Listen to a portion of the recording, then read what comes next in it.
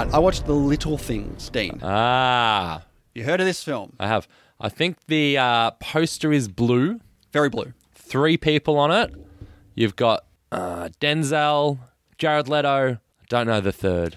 Are they all sitting in a car as well? It's very ironic that you would not forget that third person. You would forget that third person because he's so forgettable in this film. It is Rami Malek.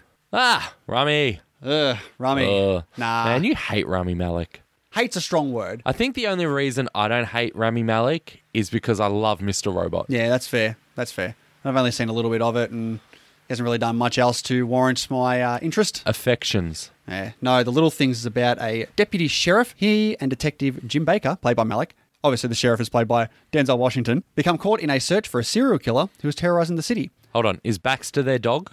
No, Baxter is Rami Malek. Terrible name for a person. Yes. It also stars Jared Leto, like you said, as a potential suspect. And he was getting some awards buzz for this. Best supporting awards going out there. He loves supporting. He does love the supporting roles. Yeah, I know he did get nominated for the Golden Globe and the Screen Actors Guild for this. What's Leto's biggest starring movie? I would have said it was Requiem for a Dream until he did Dallas Buyers Club.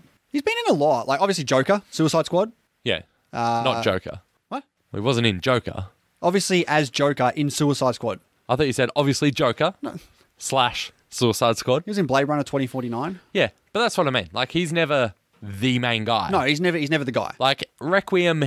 That's an ensemble. Yeah, ensemble. No, this is directed by John Lee Hancock. Great name, by the way. John Why? Hancock. Get you John Hancock. Yeah. I mean, I wouldn't like it. He directed The Blind Side, Haven't seen it. Saving Mr. Banks, Haven't seen it. and a film I spoke a couple of years ago, The Highwaymen. Haven't seen it. I know, you definitely trashed that The film. Highwayman. Yeah. That's that really boring looking one with Kevin Costner, isn't Yes, it? it's very memorable. You obviously remember that from a couple of years ago, based off a poster. Because I considered watching it, then I re-looked at the poster. You love it. You love looking at a poster. I was like, you've got to be kidding me. Good film. Yeah, sure. It is available on HBO Max at the moment, and it does have a 6.3 on IMDb. The Highwayman. I don't know what that is. I'd say it would be higher than 6.3 though. Really? Yeah, I would say. Probably by the low 7s maybe. But The Little Things, right? That seems a little... Seems like a little thing. That seems way high, man. You get what I was going for. Yeah, we'll push past that. Okay.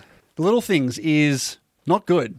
It is acted very bland. Denzel Washington is the main guy in this film. He clearly looks like he's just in his Equalizer 2 territory where he's just like, yeah, all right, let's just get in here. I'll read my lines and I'll go back to my camper and you'll pay me my money when we're done here. But he's not even the worst part of this film. It's Rami Malek. Figures. Playing this, really serious detective who's like the it and a bit guy who's out and about, who can solve all the cases. He is miscast in this film. Have we seen him in James Bond yet? Have you seen him in James Bond yet? Well, I don't remember Spectre. So he's coming in the next one, is he? Yes, that's right. Ooh, what are the odds he ruins that film? High. Because he's not a good actor, honestly. He's not. And this film that he was in here, he's not good at all. He's definitely a massive letdown. Not saying that if you had someone in here who could act better than him and did a better job, that this would make this a recommend. It would not be. The story overall is kind of bland.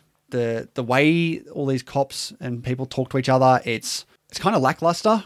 Like they talk, you can tell that this is a script rather than them just, Doesn't feel natural. Exactly. Some of the stuff they say, that's clearly written. Jared Leto is okay, not worthy of any awards. Yeah. The film doesn't look good either. It's very dark. It's a bad poster. You go off everything based off the poster. I mean, it's a very dark poster. Yeah, it is a very dark film. I don't really see a lot throughout the film. I like dark films. It is set in the 90s as well. They don't really go out of their way to explain why or if it is in fact set in the 90s. There's one thing at the start where it says, a quick one, that I think it was 1993 maybe. Quick little time card at the start, and then it just never says anything else other than that. The only way you would notice is because they don't have mobile phones or anything like that. They have to use pay phones. I was going to say, is it set in the 90s because mobile phones and the internet would solve a lot of their problems? That is a good logical explanation. I did read that this script was made in the 90s, so they probably just didn't decide to update it. Yeah. But I think the lack of technology would really help them not be able to figure out this case straight away. Yep. I didn't mind the ending. I thought that was a bit of a sharp turn from what I was expecting for this generic police procedural drama. That I didn't mind. but nowhere near enough to save this film from what is a pretty generic and bland film with 3 Academy Award winners in as the 3 lead roles here, 2 stars for The Little Things. Should have been way better than what it was. So there you go.